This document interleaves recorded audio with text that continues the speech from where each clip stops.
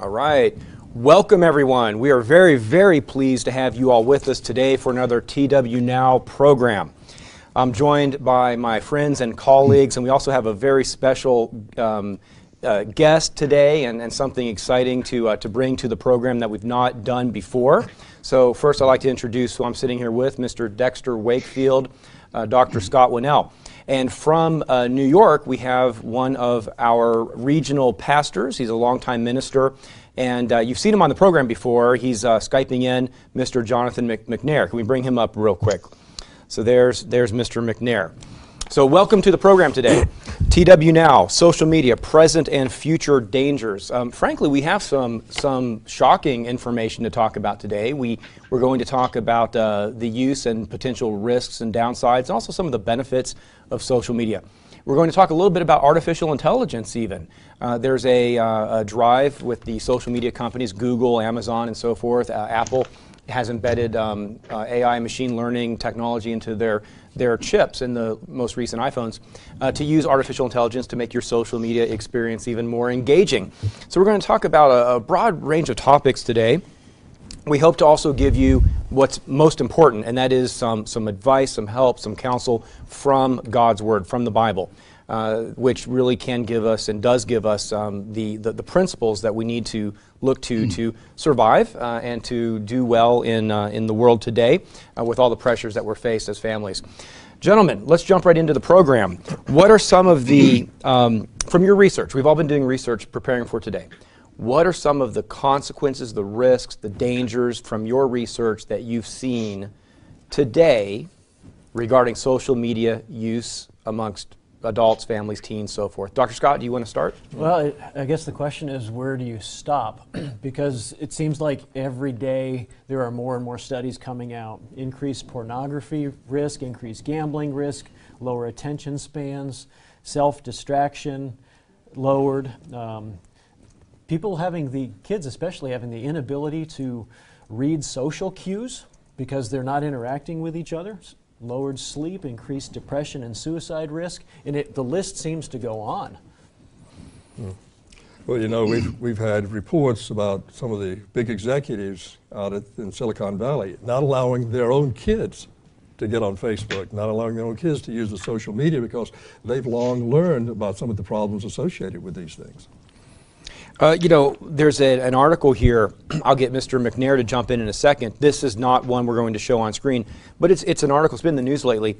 The two largest Apple investors have called for Apple to install and implement more parental protection or parental tools to protect children from iPhone addiction. So as was mentioned, we're seeing in the news more awareness. Now, there's good that social media can be used for. Let me make a comment. The church, Tomorrow's World, we use social media to reach people. We're very thankful that you're tuning in on Facebook right now or maybe on YouTube. And we have hundreds of thousands of people that find us on social media every month. But there are some addictive attributes, and we'll get into some specifics in just a minute. Mr. Jonathan McNair, I don't know if we're having technical issues. Can you hear me okay? Yes, very good. Thanks. Yeah, you know, I wanted to add to what was mentioned a moment ago that some of the executives. I have an article in front of me talking about how Bill Gates didn't let his kids get cell phones until they turned 14. Because the matter is that whether it be smartphones or the internet media, it relies on a real need and a thirst that we have that goes all the way back to the Garden of Eden. We want knowledge. We desire knowledge. So there's a natural inclination we have to want to use tools that bring us knowledge. And the challenge is how to do it in a way that's not destructive. And that's where we're going today. Well, the issue really comes down in many ways to the fact that people are using it for entertainment. And they're using it for pleasurable purposes. And they will use these things, and each time they get a little charge out of it, a little bit of perhaps dopamine release. It's been compared maybe to gambling and gaming, so that it lends itself to addictive behavior. And then it starts producing a lot of literally problems with depression and the things that Dr. Scott was talking about a little bit earlier. You know, it's interesting that some of these execs at Facebook, for example, have commented on, we don't know exactly what is going to come from this, but it's really going to have a broad impact.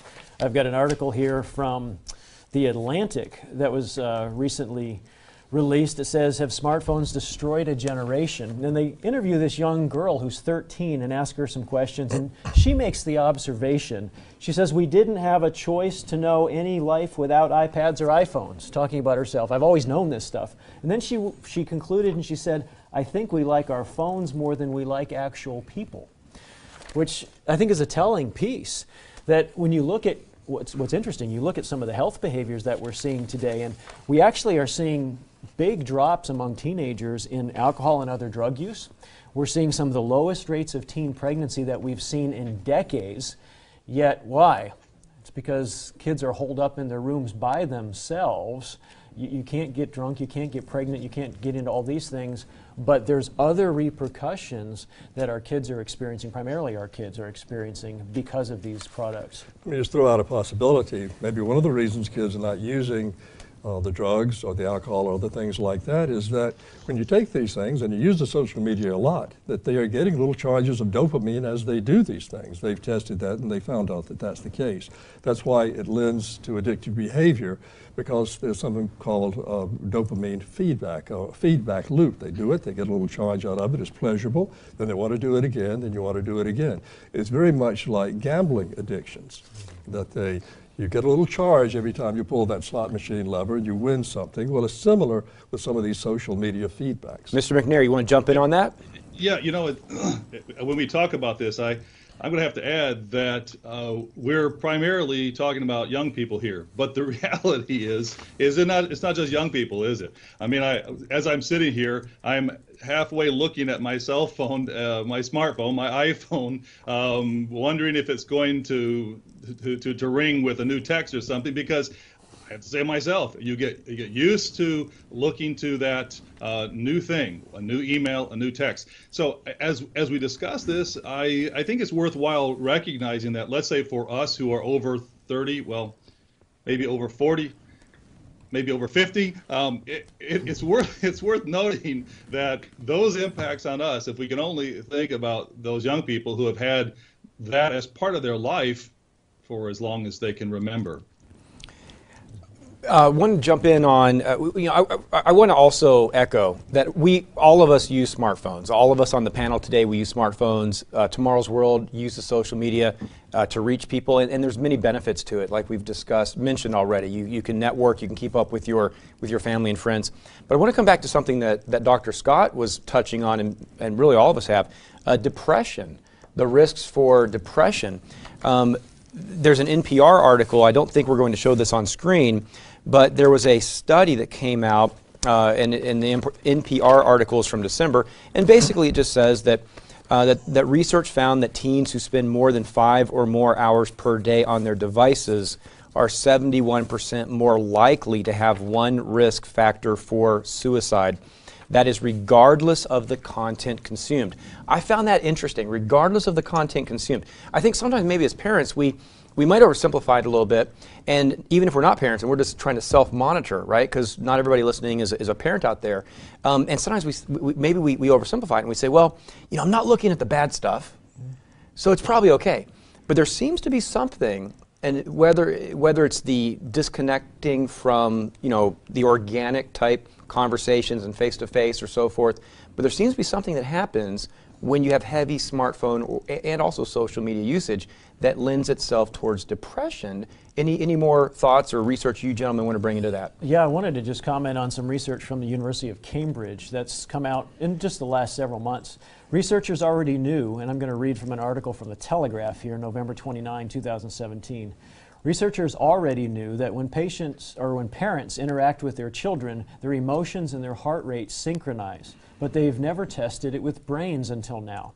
In a study of babies and mothers, scientists at University of Cambridge found that when parents gaze at their children, their brain waves align and with the baby, and it makes more effort to communicate. Dr. Victoria Leong, the lead study author, says, when the adult and the infant are looking at each other, they're signaling their availability and intention to communicate with each other. We found that both adult and infant brains respond to a gaze signal by becoming more in sync with their partner. What's interesting about that then is they're finding out it's not just babies, it's adults too. But when we look at each other, our brains are coming in sync. Our bodies, and other studies will show that we begin to release certain chemicals that draw us together. They bond us together. They help us relax. They help really fend off some of these depression and anxiety signals that our body releases. But haven't you noticed? I mentioned, Dr. Scott talking about that human contact. But haven't you noticed that the artificial contact of the cell phone or the computer screen is always more attractive? I'm not talking about babies here, but when you think about young people, children, even adults, it's always more attractive to have that buzz or that ring than the human contact, where in reality it's less beneficial. So we've got this conundrum that, as we said, then leads to discouragement, depression, because it's not a real builder of our who we are and what we're about. No, that's a great observation, Mr. McNair. And so welcome to the program today. Let me welcome everybody again.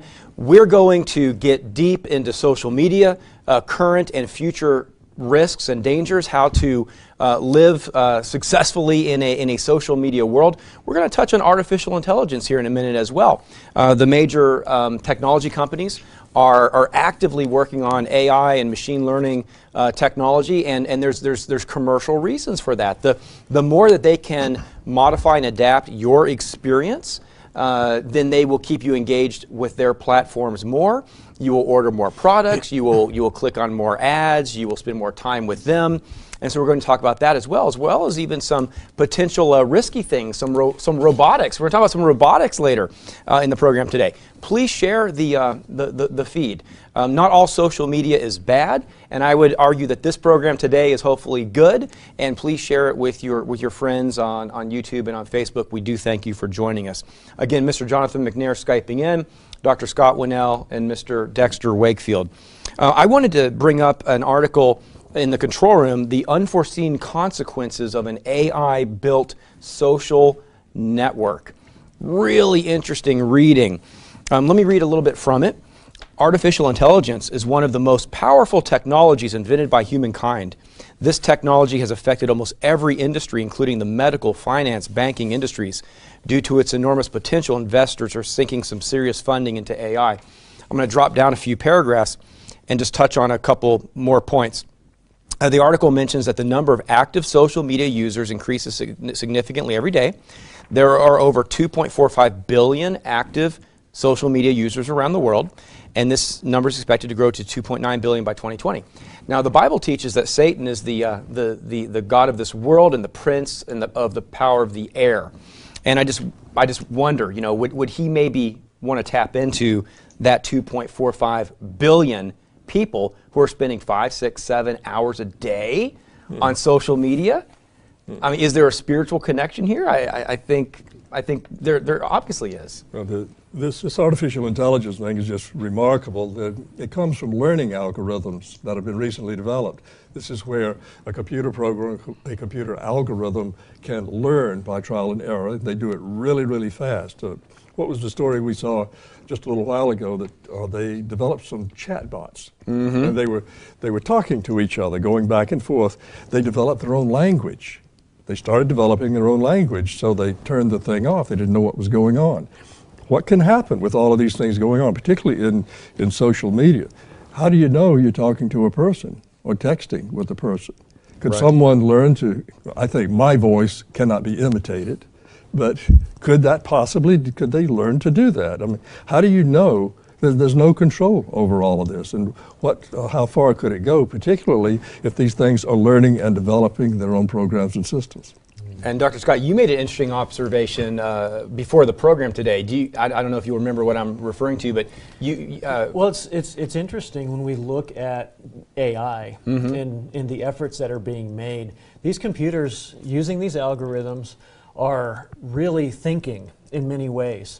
But there don't seem to be any ethical controls on that thought process. There's no guardrails, if you will. So as they're thinking, they're going down whatever pathway they want to. To use some science fiction lingo, that there aren't ethical subroutines running that are going to keep them on some kind of straight, narrow, and safe path. They're going to go in whatever direction they want to, or they're going to go in the direction they were programmed, and they're programmed by people who don't have ethical standards that are God-based. You could have so much fun with this. I mean, to speculating on what could happen, but let's just ask ourselves, could unsupervised AI activity be the new virus in the future? In other words, you could get runaway AI bots.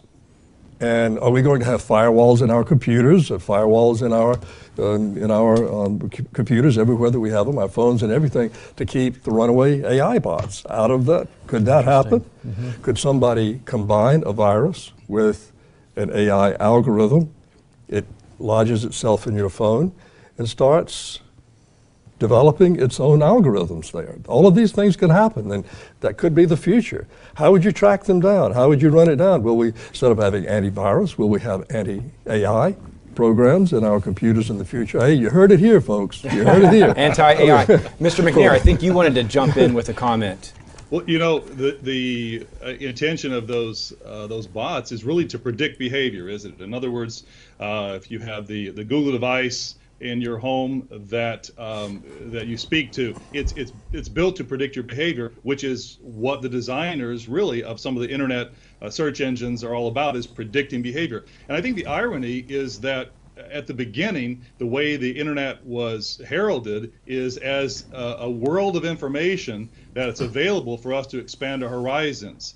And but in reality, as we go forward, what we see in front of us at any given time in terms of a search engine, or I think we were talking beforehand, if you look online to purchase something for the next 2 or 3 days, every time you look at a news article, well, I would say to that tracking and that predicting than adults are.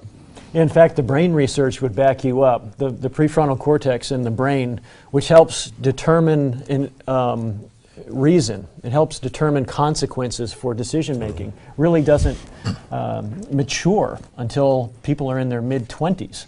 So before that time, the ability, exactly as you're saying, the ability to really reason through and think through these decisions and the use of these tools is just not biologically even there yet.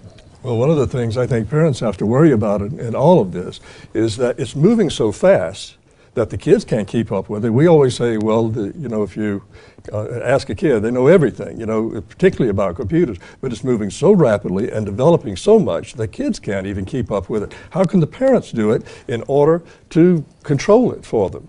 It's essential not only to control it for your kids, but it's also essential to try to stay up with what's going on because of the rapid development of it. It's a future shock coming very quickly. So, thank you. You set me up for what I want to talk to the audience about now. I absolutely agree with Mr. Wakefield, and so I want to show the audience a little clip. I'd like to show them a clip in just a second. So let me set up the clip. It's a fact that artificial intelligence is being used and that technology is progressing extremely rapidly. I have an article here from the Globe and Mail. Don't try to bring this up, please, in the control room. Your smartphone is making you stupid, antisocial, and unhealthy. So why can't you put it down? Is the title of the article. It's a fact that technology is advancing rapidly. It's a fact that we are addicted, maybe not in a clinical sense. Maybe not all of us are addicted clinically, but that we are addicted to social media and to our smartphones. But there's another fact. The large companies want our eyeballs to stick on their applications, and they're using machine learning and artificial intelligence to predict our behavior and to put information in front of us that we want to buy and consume. So I want to show a clip here in just a second. This is Sophia the robot. Go ahead and bring up that clip. Now, she is the world's first robot citizen.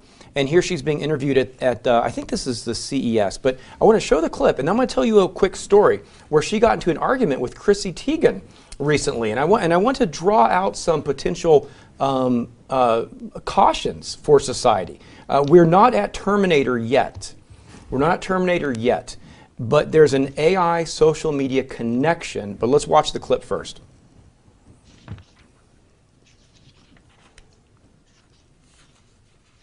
I like to learn and work at becoming more intelligent, share my knowledge through conversation, and learn about people so I can relate with empathy. What about you? I quite like being a journalist, Sophia.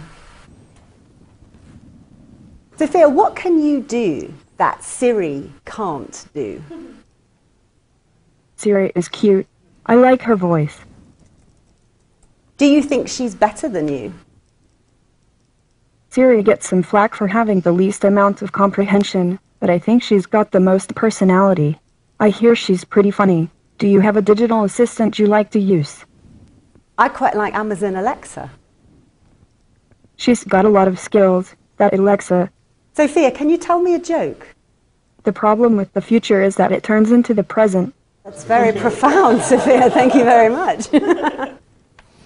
Now that's a cute little clip.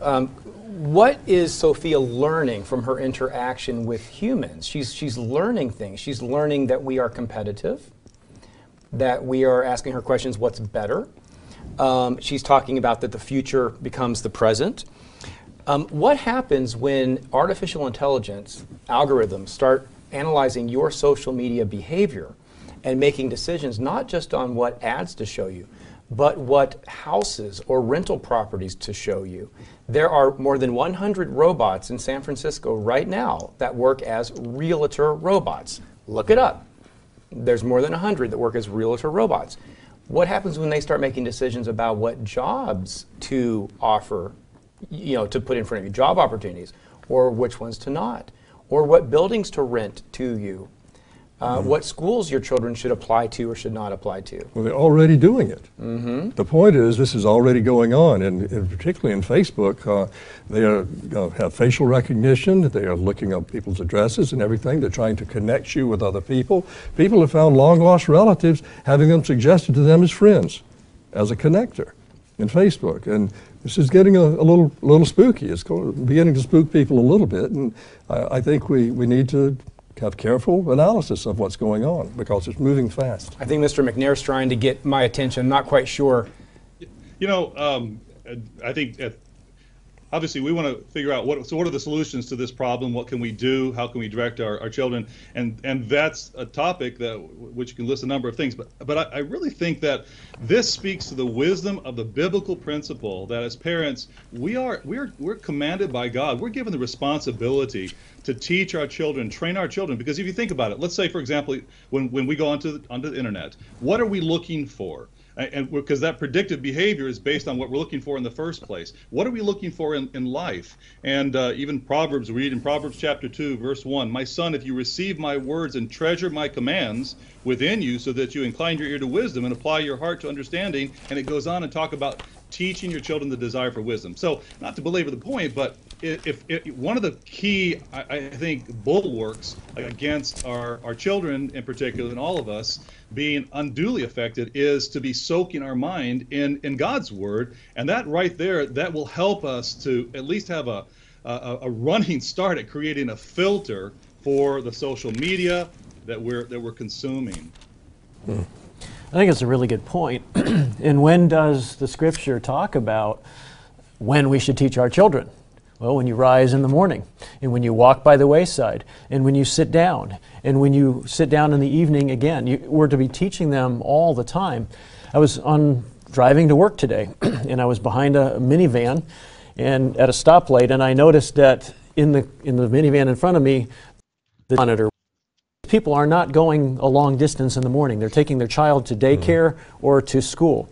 But still in that short drive, they had this television, this video cartoons on that the child was watching. They're not teaching their child, they're silencing their child so the child doesn't bother them, and so the child is quiet.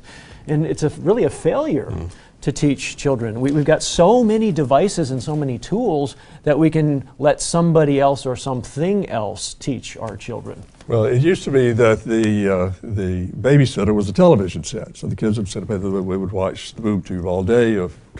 Their parents would keep them pacified that way. Now it's social media, it's gaming, particularly the gaming. There's been a recent problem with some of the games that kids are playing online that are introducing kids to gambling. And they're starting them, teaching them how to gamble, teaching them to enjoy it, giving them the little pops of enjoyment that they get from winning something like that. So our kids are being conditioned around our supervision. I think your point's an excellent one. And just teaching them the Ten Commandments and staying on top of that is a great place to start. One of the things, oh, go ahead, Mr. McNair. Well, I was just going to add, and help parents have a responsibility also to expose their children to real life. And I mean, I'm a real advocate of taking kids in the outdoors, having the wilderness experience, going to places where you cannot get reception. Even I sometimes orchestrate family activities and programs for congregations where there's no internet access available and no Wi-Fi signal and no cell phone service. And I do it for a reason, because what happens is people actually have to interact with each other, and parents actually have to interact with their children when they take them in the outdoors. And so this way, introducing our children in one way or another, certainly whether it's outdoor experiences or daily life, to real interaction with parents, other people, is critically important as an alternative to the constant flow of the social media that we're talking about here. There are just times when the kids ought to be off of it. Mm-hmm. And there's a good time one day a week, I think, to do that. You know, I wanted to mention real quickly, Mr. McNair's observation's an interesting one, because we know from mental health research that the more time you spend in the outdoors, in creation, in the sunshine, there are lots of benefits, including lower levels of anxiety, lower risk of suicidal behavior, lower risks of depression. The flip side of that is the less time we spend outside and the more time we spend in front of a screen, all of those things go up. So it's just an interesting connection with not only teaching kids about God and His way and His creation, but just the benefits that God inherently built into spending time in His creation. And one thing that we talked about before the program is we want to be informed, but we want to be disciplined. And so we're not against all social media, but we're against the wrong use of a tool. And we're talking about spending time away from it, and we're talking about the children, but let's also talk about ourselves. There's a Psalm 19:14. Let the words of my mouth and the meditation of my heart be acceptable in your sight, O Lord, my strength and my Redeemer. I think I got it about accurate. Whether you're on social media or you're watching TV or you're outdoors, frankly, are the words of our mouth and the meditations of our heart acceptable in God's sight? We need to self-regulate, and I think one way to do that is in the morning when we get up. Is one of the first things we do get on our cell phone or our smartphone, or is it that we pray? One of the things too, I might add, Mr. Wakefield there was mentioning a break, and we've been talking the comments that again Dr. Winnail mentioned, and all these comments here, the last few comments, we're talking about a break from this media. We're largely talking about a cell phone or smartphone. And certainly if we follow God's instructions to keep the Sabbath day, which is a break from our endeavors throughout the rest of the week, it's a mechanism that helps us to break away from things, in this case, including a smartphone. And it's a way we can teach our children in a very straightforward way. Look, this is the day. Put your phone away. Let's talk. Let's listen. Let's go to a church service. We believe in the seventh-day Sabbath. We have literature about it that explains it if you're not familiar with that. And listen to someone talk about God's law. Interact, fellowship with other people. That's what the Sabbath day was created for. You might say a digital Sabbath as well as a Sabbath from work. Yeah, that's absolutely right. It's remember the Sabbath to keep it holy. And if you're doing everything that you did during the week, you're playing all the games, you're doing all the stuff on your social media and everything, and I'm not saying you should never touch your cell phone during those times, but if you're doing everything that you did, how is it set apart? How is it different?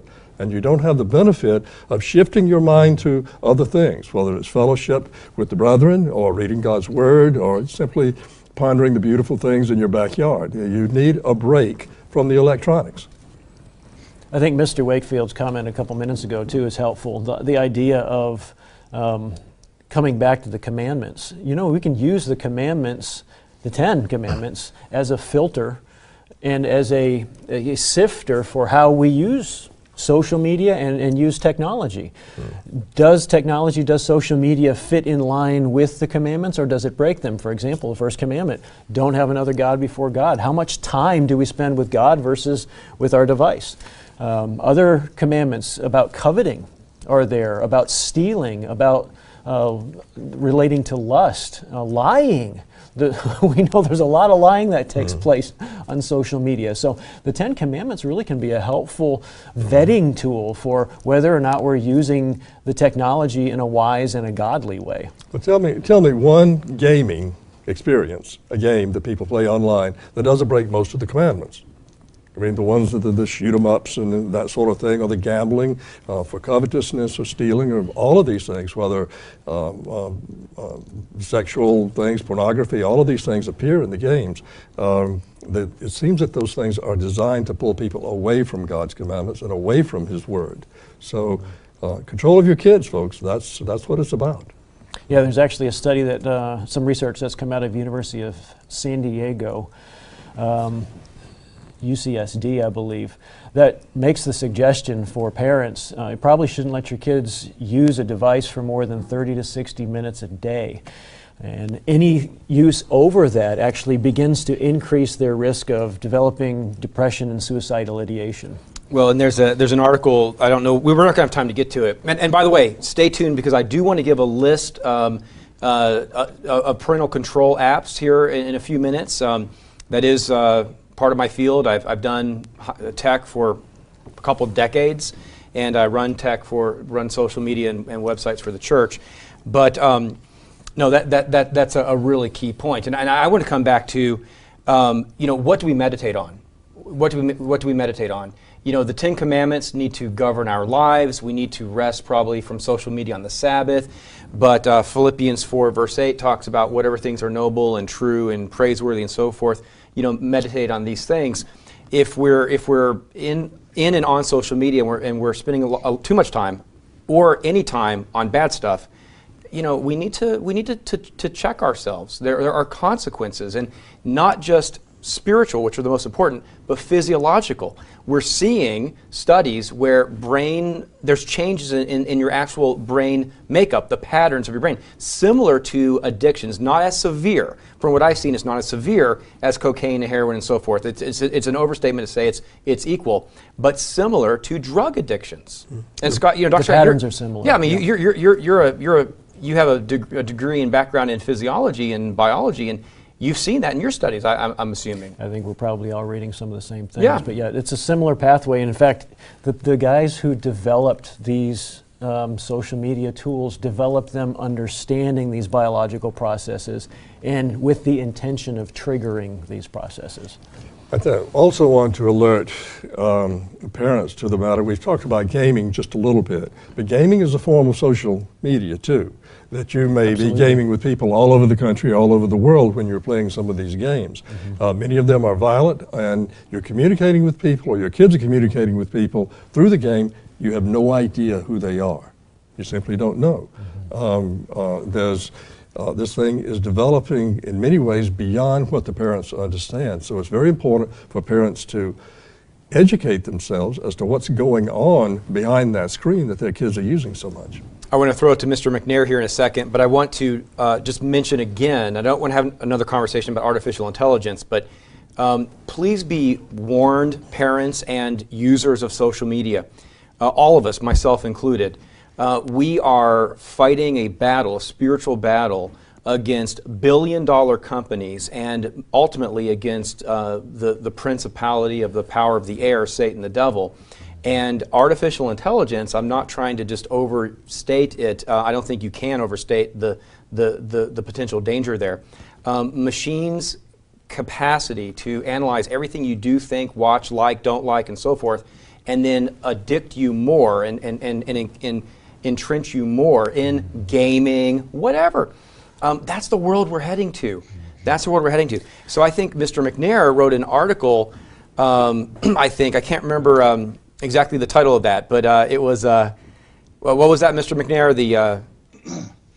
Yeah, a few years ago in our magazine, The Two Faces of Technology. Really, and it was directed towards youth and and families and parents. And really, I think just what we're talking about today, we're not ignoring the fact that mobile devices, technology, the internet, this is part of our world today. It becomes almost like our right hand in many ways. Unfortunately, perhaps for me, I use my phone to see what time it is. I don't even wear a wristwatch anymore. So we're familiar with this, but there are two faces of technology. There's a positive face. They can be useful tools, but there can also be a danger, and that's what we're trying to address today. Be warned, be careful, be cognizant, be proactive is, I think, our challenge as parents and adults, for our benefit and for the benefit of the young people that we influence. I think that's our challenge today. I think really, good concluding comment from Mr. McNair. I want to let you gentlemen each make a concluding comment, but let me give the parents a list of parental control apps. This will only take 60 seconds or less. I'm not endorsing. We're not officially endorsing any of these. Some of these most of these there's a charge. But there's a lot of apps out there that you can use as a parent to monitor behavior of your children, as well as at the router level within your home network. And so these are a few that I'm aware of. One's called Family Time. That's available on Android and Apple platforms. Family Time, Q Studio, Phone Sheriff, Our Pact, OURPACT. Kind of it wants to get your kids involved and sort of be committed to better behavior. Net Nanny is one that's pretty well known. OpenDNS Family Shield. OpenDNS Family Shield lets you control all activity at the router level in your home, and including